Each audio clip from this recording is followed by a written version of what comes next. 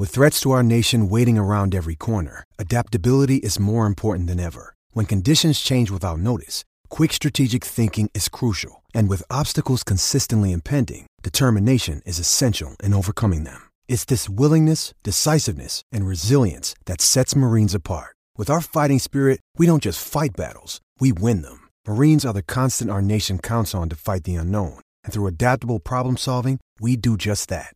Learn more at marines.com.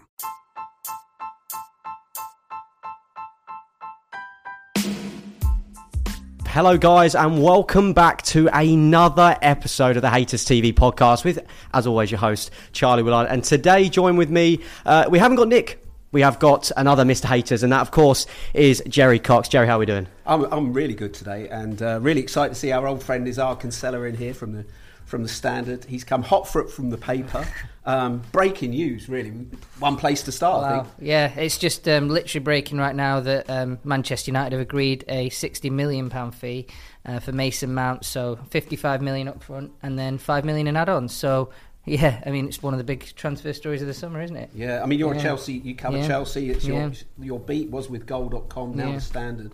This is the one that probably most Chelsea fans didn't really want to happen, isn't it? We know they've got to offload players, but I think Mason Mount was really popular, wasn't he? I think he was a popular character, homegrown. He's like sort of almost took on the mantle a bit of with Reece James, a sort of a Mr. Chelsea type figure that Lampard and sort of John Terry had back in the day. And you thought maybe these two academy boys would be at Chelsea forever. I certainly did actually for a long time think that they were just going to be around it all and build a new culture. So for Mount to go out, I think that's the hard part, is that you can't really picture him in another team's shirt, really. I've been watching him play for Chelsea since he was about 16 years old when I first was aware of him, but he's been at the club since he was 8, so it is quite shocking to see him go away. But Chelsea just couldn't agree terms with him. The contract negotiations didn't go very well, so with 1 year left, it's pretty sensible actually to accept £60 million for a player. It's actually quite a good fee for a player with just 1 year left in his contract. No matter sort of the emotional side of it, it's good business in a way, right? Yeah. And as well, they've gone almost bang in the middle, because there was complications, wasn't there, with the price, especially a player like Mount. You want to get it right.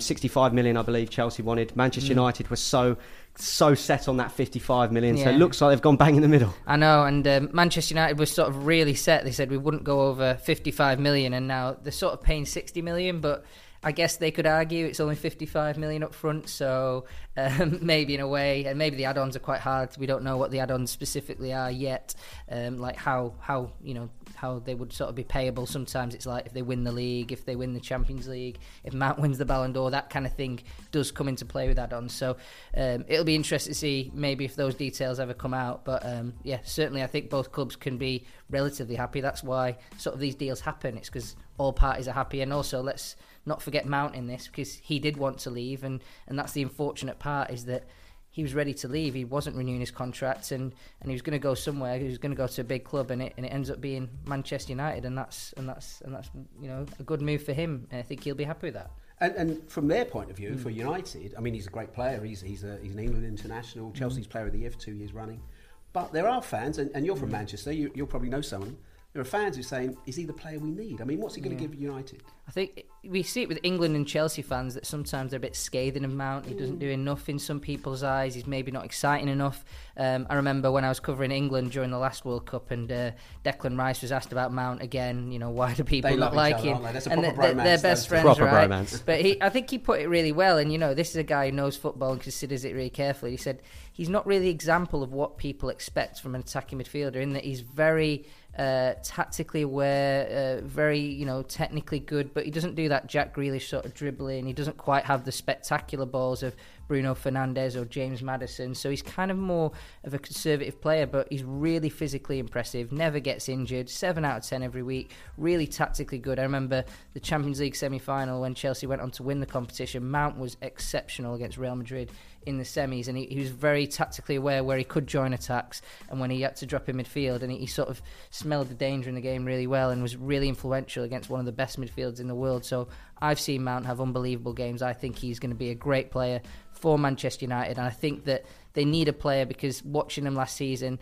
Eriksen sometimes tired a bit. He got injured for that spell as well, and they were a bit lacking in midfield. And we know Man United's midfield has been a problem for a while. So with Casemiro as a really solid holder, I think they can afford Mount, a really good number 8 to shuttle in up and down alongside him with sort of what Bruno does and what Eriksen does. And as well, you mentioned his strengths, but he's also a player that can add you goals and assists. Yeah. I mean, not last season, but the season before, over 10 goals, 10 assists, I believe. And again, a player of his quality and an English quality as well, which English clubs love, having a top quality English player. Yeah, no, especially Manchester United. That's what Sir Alex Ferguson used to do, didn't he? He always signed the best from Britain, so Wales, Scotland, England and Ireland. So, it's great that we have Mason Mount just at this sort of level. I think it's good for him to move on in his career if he wanted to move.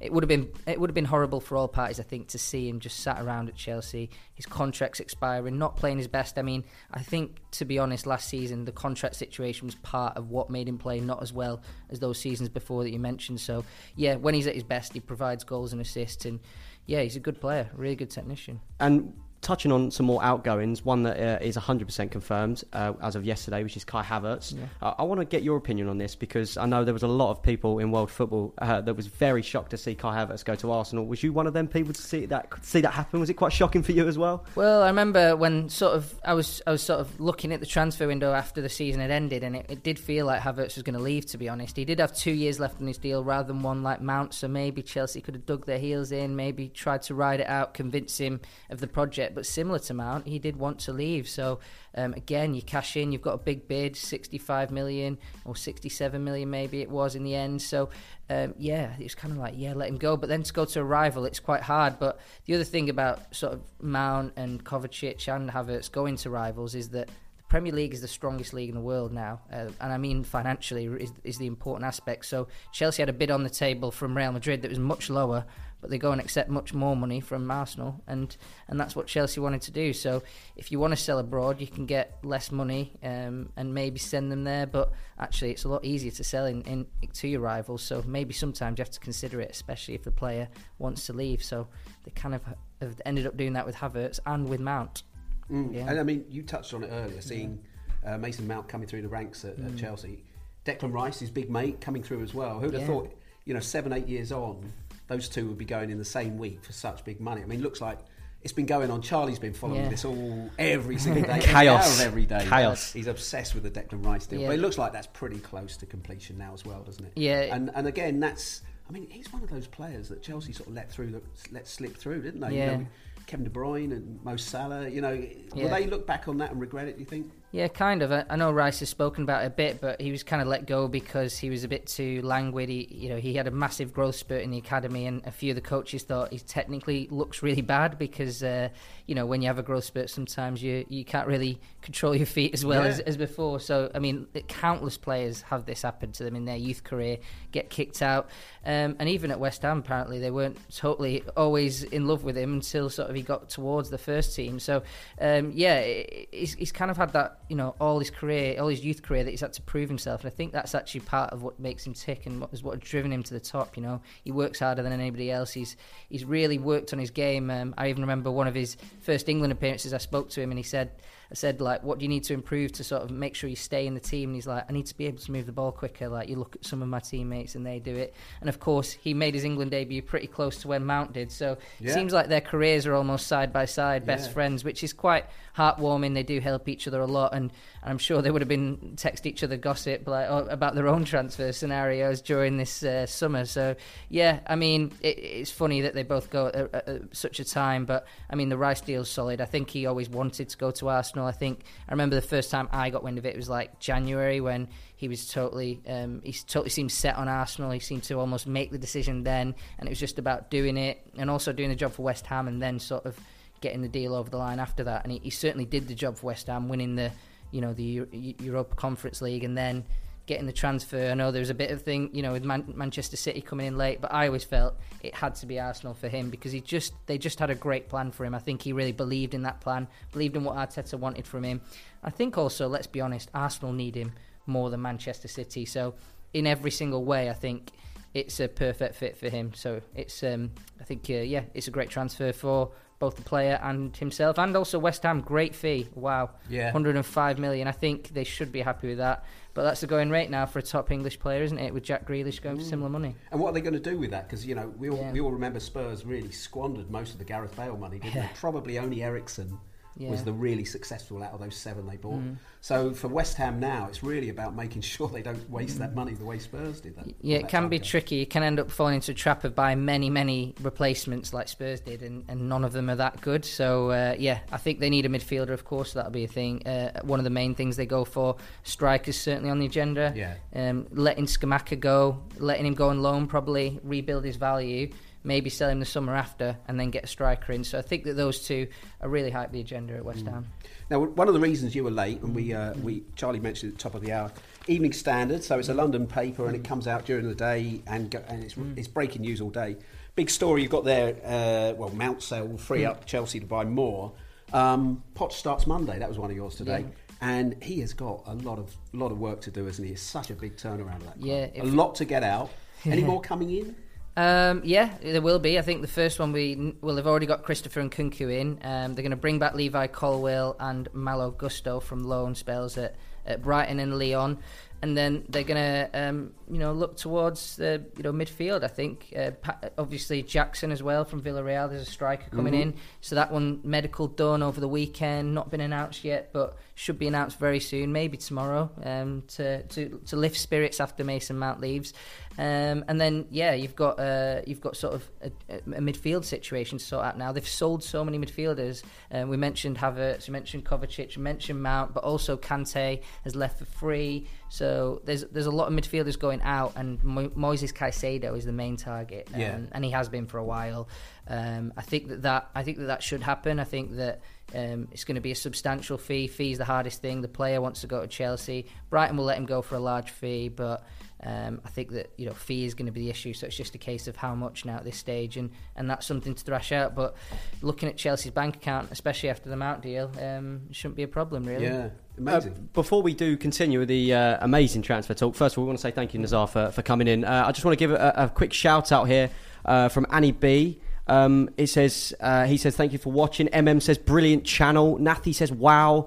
There's a lot of amazing people in the chat right now, but as well I want to quickly say, please make sure you do drop a like, subscribe, and of course turn the notification bell on, because as you can see, the production levels are on their way up, people, let me tell you that. And more podcasts and amazing videos from us are going to keep it coming. But yeah, back to the chat. Let me know as well in the comments where you're watching from. That'll be amazing. I know we've got a few people across Africa that always tune in for Haters, so that's amazing to see. But what I want to quickly see here, Annie's actually donated and said, why weren't Chelsea in the Rice hunt? Which, funny enough, Annie, you read my mind. It was actually my next question. Because he's a Chelsea, he used to play for Chelsea in the academy, Chelsea fan as well. A lot of his friends and family as well are Chelsea fans. And I know a lot of Chelsea fans are going to be disappointed to see him play for Arsenal.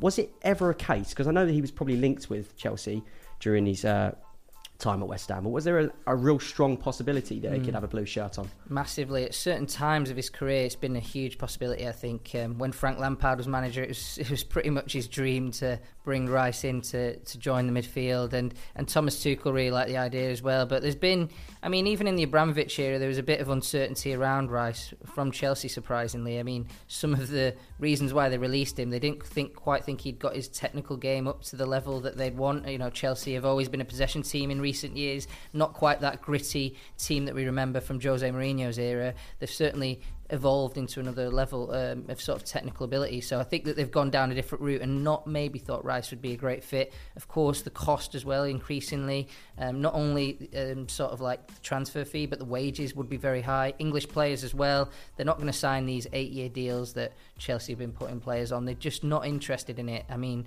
Mason Mount didn't want to sign a sort of 8-year deal, that kind of deal. And it's very rare to get an English player on that. So I think that also the fact that Mount was on his way pretty much since about February, I think Mount's been sort of heading towards the exit door. So, when your best friend's leaving, the club that maybe you wanted to both join and play for, and certainly they'll have had conversations about that, as another factor. And also it kind of coincided when Arsenal sort of locked down Rice. It was around January, I thought, where they just sort of really made sure they were in a strong position for Rice for this transfer window. So Arsenal really locked down that transfer. Man City came in, but I just felt that Arsenal were always in control of the situation. It was just about price, just about getting it right with West Ham, and they did. So, I thought Rice, loads of times he could have gone, but not during this transfer window. It never felt on the cards during this specific transfer window, and not really during this ownership either. And it never felt on that much. I was about to say, the ownership, I think, has a massive factor into maybe why Rice didn't join, because as such, the state of the club isn't exactly as healthy as it has been. Yeah. A lot of money's been spent. So do you think that's maybe the biggest factor out of everything here? Yeah, I think that's it, really. Yeah, I think that Rice probably would have had his pick of all the English clubs, and maybe Chelsea not in the strongest position right now.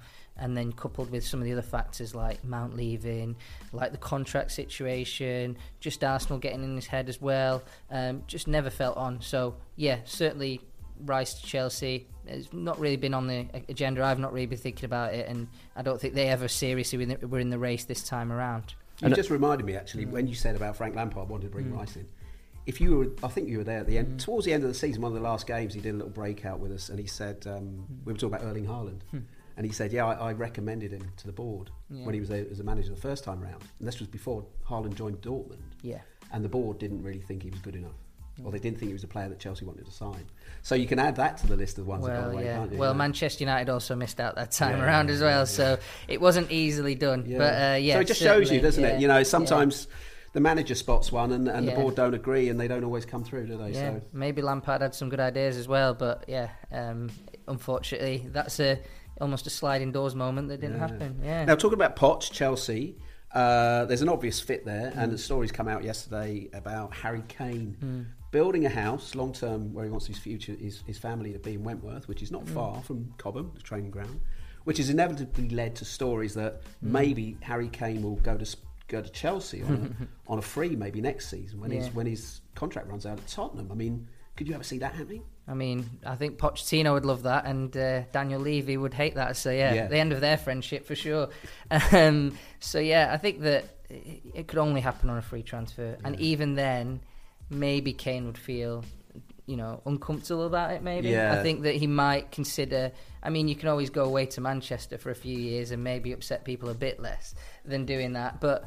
It certainly would be controversial. It would be almost Sol Campbell-esque. Well, that's the one I was thinking of. I mean, he's never been forgiven, has he, for that one from Tottenham fans? So it's playing a little bit dangerously with his legacy if he does that. Certainly, I think from a Chelsea perspective, you'd be interested, and I think they might have a need for a striker next summer as well, especially if they don't sign another one, because they might be going into the season with Christopher Nkunku up front alongside Armando Broja and also Nicholas Jackson, so two inexperienced ones and not a proper striker. So they've got one on the books, Lukaku. And that's a big player to have on your cards. They've also got Aubameyang as well. Well, I think we can assume Aubameyang's going or gone, but Lukaku is still a major player, isn't he? And it didn't work out the second time around for him. But is there any way back? I don't think so. Not for him. I think for Chelsea they would maybe be open to it, but I think it's become very clear recently that there's no way back for him in his mind, because I think that it's almost traumatic, the experience he had at Chelsea. He's really lost the fans. Does he want to come into an environment where he's up against it right away? And that's potentially what it would be. So he's rejected a lot of offers from Saudi Arabian clubs. I think it's Al Hilal, the club that's really pushing for him, and Inter Milan is the one he wants. So he's kind of waiting it out, hoping the two clubs can come to a deal. But Chelsea have said no loans for him or for pretty much any senior experienced player right now, so they're just trying to sell everyone. Everyone's for sale in that sort of category of Lukaku, Koulibaly, Mendy. A lot of them have gone to Saudi, but the ones who aren't going to Saudi, they still want to sell them. So I think they're happy to sell him if he wants to go.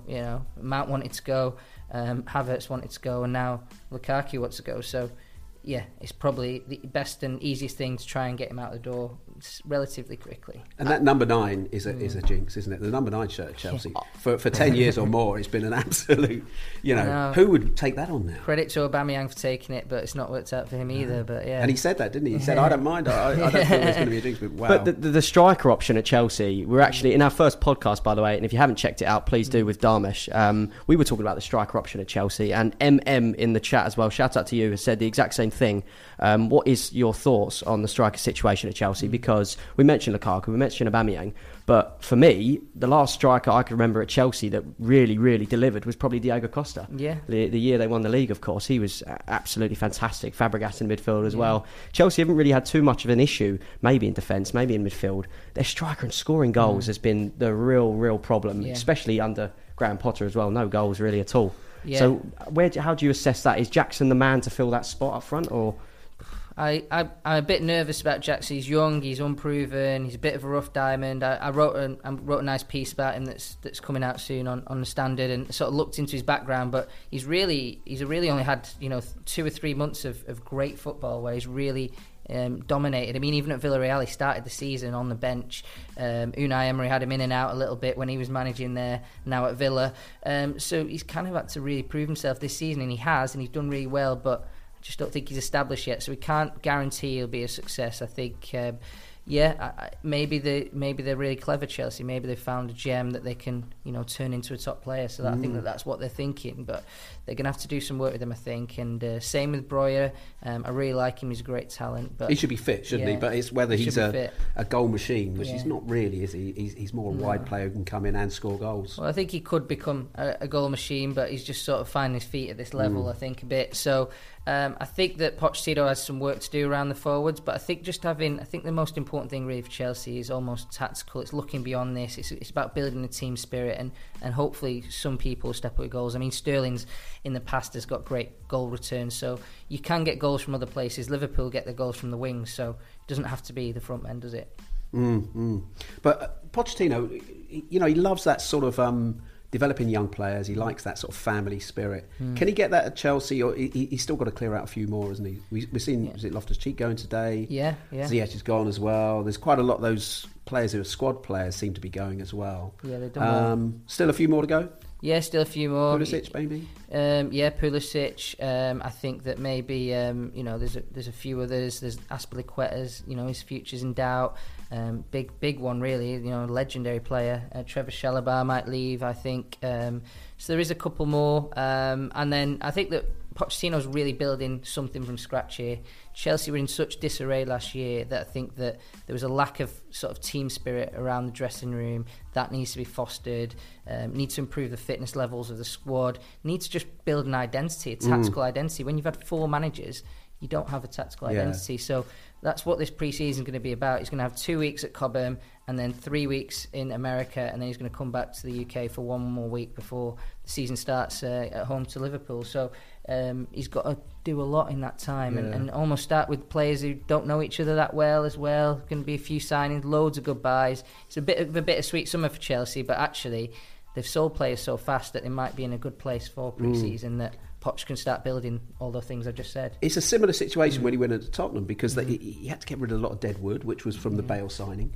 He had a core of good young players, so he brought through Harry Kane, Ryan Mason, Andros Townsend and so on.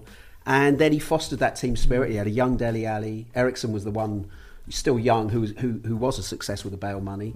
And Eric Dyer had just come in as well. So he had that young, hungry core, and that's what he's got to do. But it took a year, really, before he got that going. And then, of course, they were just pipped to the title that year by Leicester, and they had a real go, didn't they, for 4 or 5 years? Yeah, it was an incredible effort, wasn't it? I think that season, though, was a bit, all the big teams seemed to be in disarray, didn't they? So that's why Leicester went and won the league. I think. Pepper just arrived, and the other teams weren't really ready to be as dominant forces, and now you've got Manchester City who are a bit tough, so to beat. So the landscape is a bit trickier, I think, for Chelsea. But they've got to really start from sort of square one and just sort of build up. And I'm not expecting too much from Chelsea right away, but I think they've got the right manager in, absolutely, for what they've got to do. So in a way, I'm really positive, but in a way, I'm also like, this is going to take time. For you as well. For me, watching from the outside with Graham Potter, the relationship between him and the owner is really, really important, isn't it? Especially with the owner buying players. Maybe I found that Graham Potter looked to be quite oblivious at times with some of the players that are coming in. So do you find the key factor going into this season is Poch really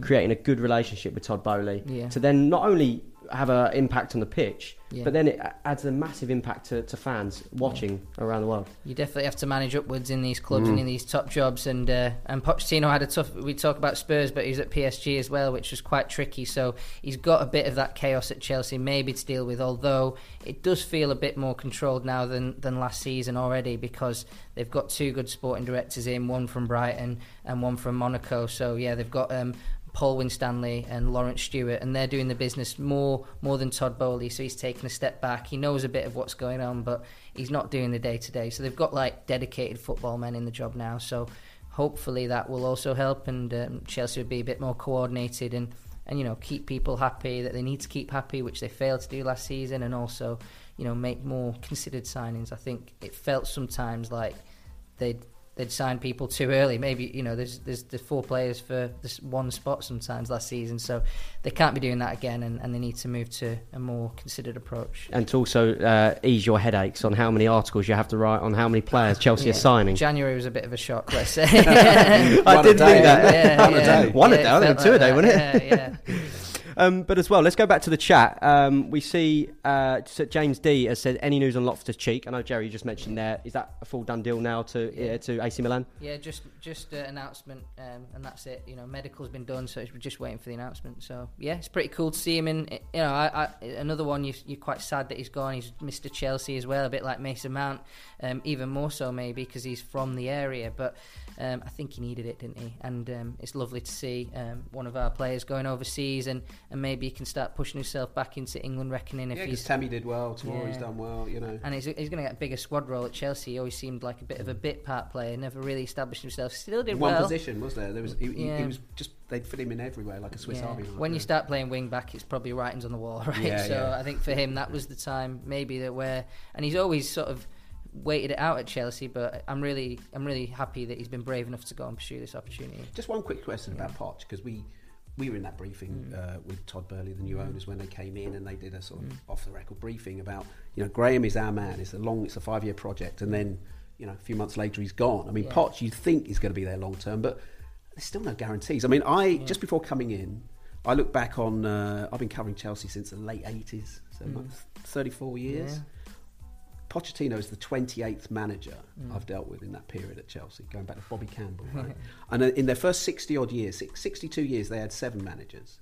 They've had 28 in the last 34. So long-term manager sort of reigns at Chelsea just haven't happened, have they, for a long time? I think he will need time, won't he? He needs a few years to turn it around. He will need time. I hope the expectations are realistic. So probably get a bit of a sense of that on pre-season, like how realistic the expectations are. And I'm hoping that Europa League finish even would be acceptable for him, because I think that would be a relative achievement coming from where they've come from, and with all the new players, a lot of them are very young, so try and do that. I mean, the Premier League as well is harder than ever. Everyone's rich now. Everyone's won the lottery in the Premier League. So Chelsea one of the richest teams in the league, but they all are now. Villa are very aggressive in the transfer market, and Newcastle.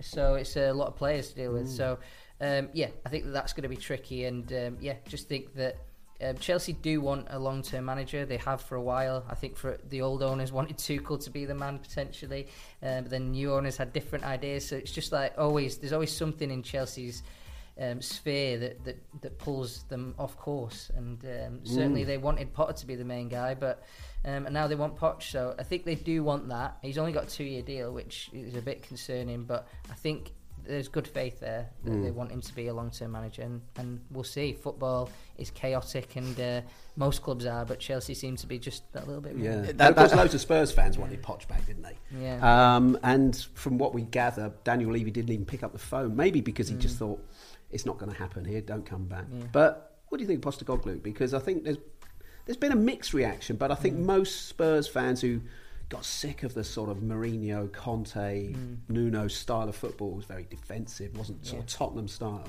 They're quite excited about him, aren't they? Yeah, I think he's a good, probably project manager, which is nice. I think that's what they need. I think maybe, they need a reset as well, don't they? They need a reset as well. Daniel Levy's idea was probably, with Mourinho and with Conte, we need to win now, and they didn't really get there, did they? And it's unfortunate. And then the club's left in a worse position. Now they're left picking up the pieces, needing a manager to start and build a culture, because I think a lot of Spurs fans are also, similar to some Chelsea fans, are a bit disconnected, aren't they, with the club? And it's been a pretty abysmal season as well. It's a similar outcome to what Chelsea had, just maybe a bit less chaotic. And then some of the good players are getting older. Kane might move on at some point, maybe even this summer. So yeah, there's a lot to do for Ange, but I think it's maybe a good fit. He's seen as a progressive manager. Of course, it's a step up for him. So we'll see how he can do in the most difficult league in the world. And that's probably where the slight unknown is, because he's been in sort of lesser leagues for most of his career. And Maddison's a good step up, a good sign of intent as well, because he's an attacking midfield player. Yeah. We get the impression Ange wants to play on the front foot, doesn't we? Yeah. And I think that's what Spurs fans want to see, isn't it? Yeah, and I think my colleague Dan Kilpatrick, who covers Tottenham a lot, he made a great comment. Dan, yeah. He made a great comment where he's just like, it's as close as Spurs can get to like a definite sort of quality player, because it's just, we know he can play in the Premier League and we know he's an England international. So with Spurs in the market that they shop in, it's an absolutely exceptional signing. And you know what? He could compete with players like Mason Mount. That's what he's looking to do. He's looking to outshine those sort of rivals, so he can play in the Euros with Gareth Southgate, and maybe he can. And Ange Postecoglou and Pochettino are sort of very similar in the sense of they're two managers that have come into two clubs that are in dire need of a good project. Have you found that's been the biggest similarity with them two going into next season? Yeah, I think so. I think they'll be both sort of doing the same job really as each other. Maybe Poch will have a bit more budget than Ange, but I think that's probably where they'll be. And I also think maybe Spurs have a better squad than Chelsea right now, so it's a very, very similar situation, and those two teams are probably right up beside each other in the table. So they're direct competitors now for next season. And interestingly, and Spurs fans won't want to hear this, but what Burley and Bedad were saying about the what they were hoping Graham Potter was going to bring. They looked at the Arsenal model and the success they got with Arteta, sticking with a young manager who had a clear way of playing and giving him time, and that really came good for Arsenal last year, didn't it? And Chelsea were basing their plan on that, and they probably are to some extent. And maybe that's what Tottenham need to do: start looking at what Arsenal have done. Yeah, I think that Chelsea really viewed what Arsenal did really positively, and they thought Potter could do it. And I think that they really waited till the last minute. I mean, fans were really calling for his head. So I think that a lot of clubs are looking at that. It didn't really take Guardiola time, but it took Klopp a lot of time as well. So he's actually the blueprint, not Arteta, but Arteta's certainly a recent good example. And going back to we mentioned Moises Caicedo, which arguably is he's up there with one of the biggest deals, I think, of the summer transfer window potentially, maybe behind Rice, because Caicedo's been linked with a lot of big clubs, hasn't he? Not just in this window, in January as well. Of course, January, that saga with Arsenal, everybody knows about him pleading almost to say to Brighton, can I leave to go to Arsenal? But this window's a little bit different. Now Arsenal have nearly got Rice, not 100% confirmed yet. Manchester United and Chelsea are in the run for it.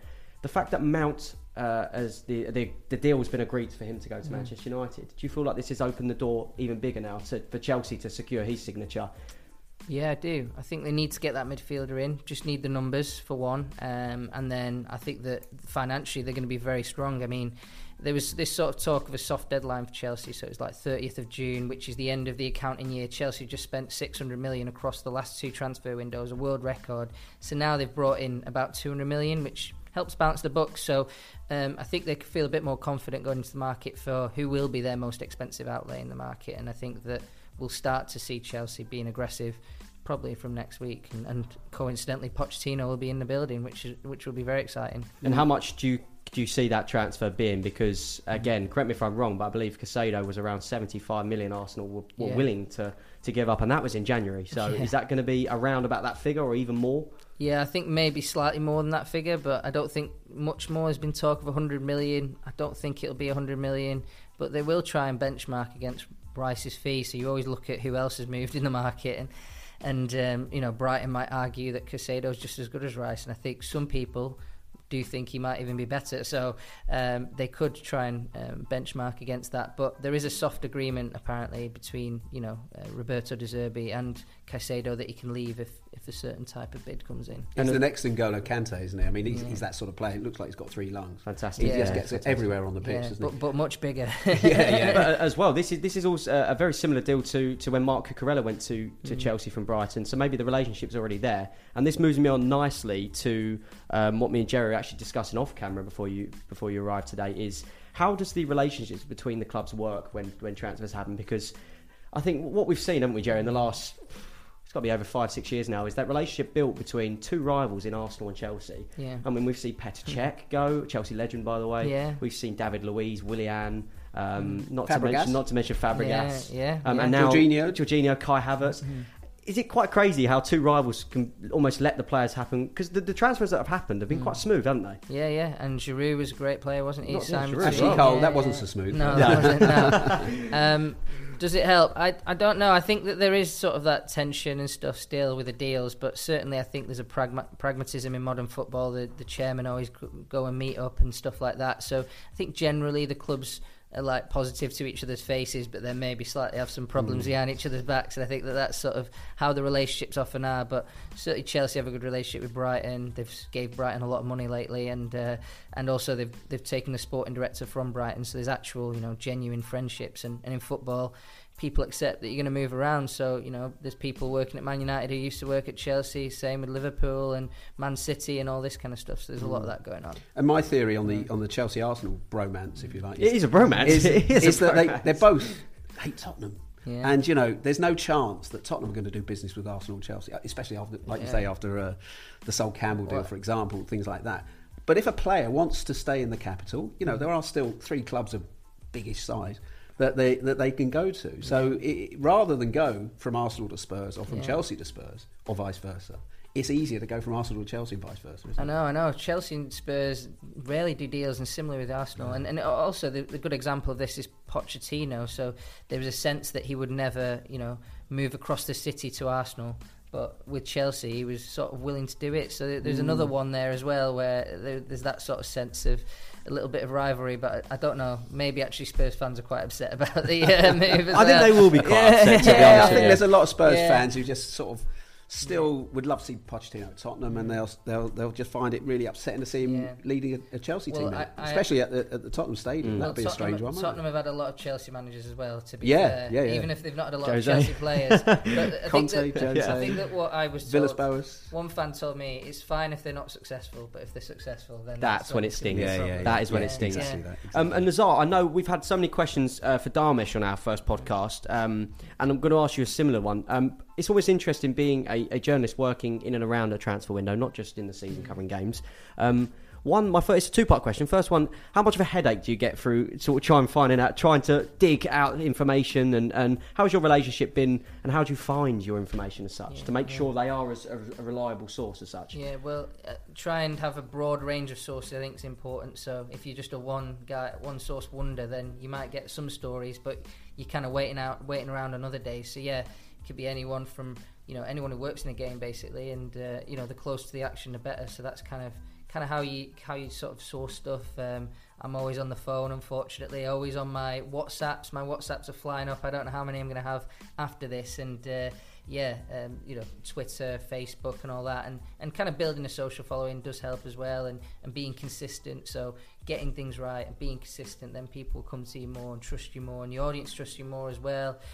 So it's like almost a cycle of constantly doing it and doing it well will help you. So the longer you're doing it, the easier it is to do as well. So I've found that over time. But yeah, also going to the matches and meeting people. So like when I go to the matches, I try and meet people who have sources, and also working with other journalists. If you have a big story, they might be sniffing around as well. Sometimes it's worth working together, especially overseas with other reporters who may be close to the action at other clubs, and you can sometimes be sold bad information even from like big name sources. So it's always good to check it out with a number of different people, see what the situation is, and often people have different opinions of what a situation is as well. So the Mount situation was a very emotional one, going from one big club to another, so that would be a good example where try and get a few different sources, a few different voices telling you what the situation is, and you can present it in a much better way. And I remember being at the World Cup with you, and we were talking about going out for a bite to eat, maybe a drink, and you said, actually I've got to go and meet a source of mine and firm up a relationship out there. And even in the middle of the World Cup in Doha, where we were doing 2 games a day at times, there was that mad period, wasn't there, sort of 28 games in 14 days, I think, at one point. Yeah. You were still getting out there, meeting your new sources and getting little bits and pieces, weren't you? You've got to recognise the opportunities, which the World Cup was. Loads of agents, loads of chairmen, loads of that kind of stuff down there, watching the games, enjoying the hospitality, but also doing their own business. So it was important, I thought, to try and get out there a little bit and see people. And yeah, London's a great spot for it as well. London's one of the cities that it really is where football happens. Even Manchester United, a club in Manchester, has an office here. Yeah. My other memory of the World Cup with you was sitting next to you in that Morocco-Spain game, because you're half Moroccan, Moroccan heritage. What a moment. Shout out Morocco. And, shout out Morocco. Big shout. And that moment, the winning penalty, a little fist pump under the table, very professional, like a duck, calm above water, below the desk. It was. I think it's good to mention to the viewers, by the way, that we're actually not allowed as journalists and reporters to celebrate goals or anything like that. It's not. It's not etiquette. It's not etiquette. It's been done. It's been done. I'll tell you that much. I reckon the Morocco goal. There's a few. I heard there was a few fist bumps. Yeah, I don't really do it, but that was just too much for me to hold in. I got a little video of that actually of you doing that, and we'll put that out one day. Guys, as well, please make sure we've got about 5 minutes or so before we will end the live. So please do keep your questions coming in. We'll have maybe a few minutes at the end to list off some of your questions to Nizaar, who again has taken time out of his busy schedule to come into the podcast studio today. And as well, of course, please drop a like on the stream if you are enjoying it.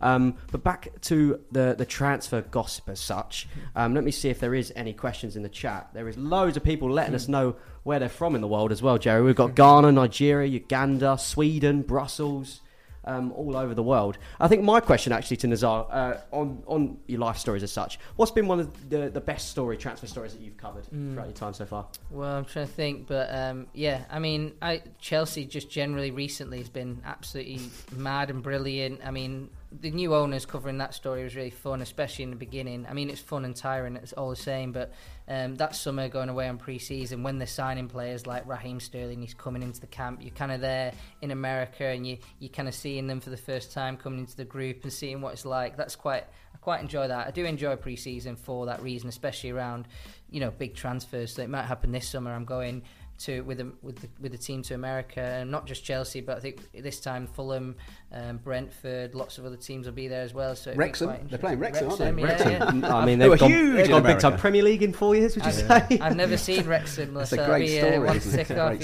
Hopefully meet the owners. So incredible. Everyone wants to meet the owners. Yeah. Unfortunately.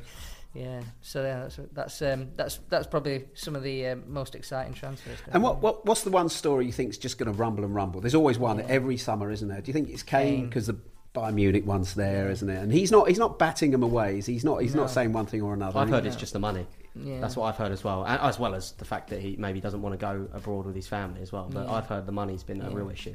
Yeah, potentially. I think.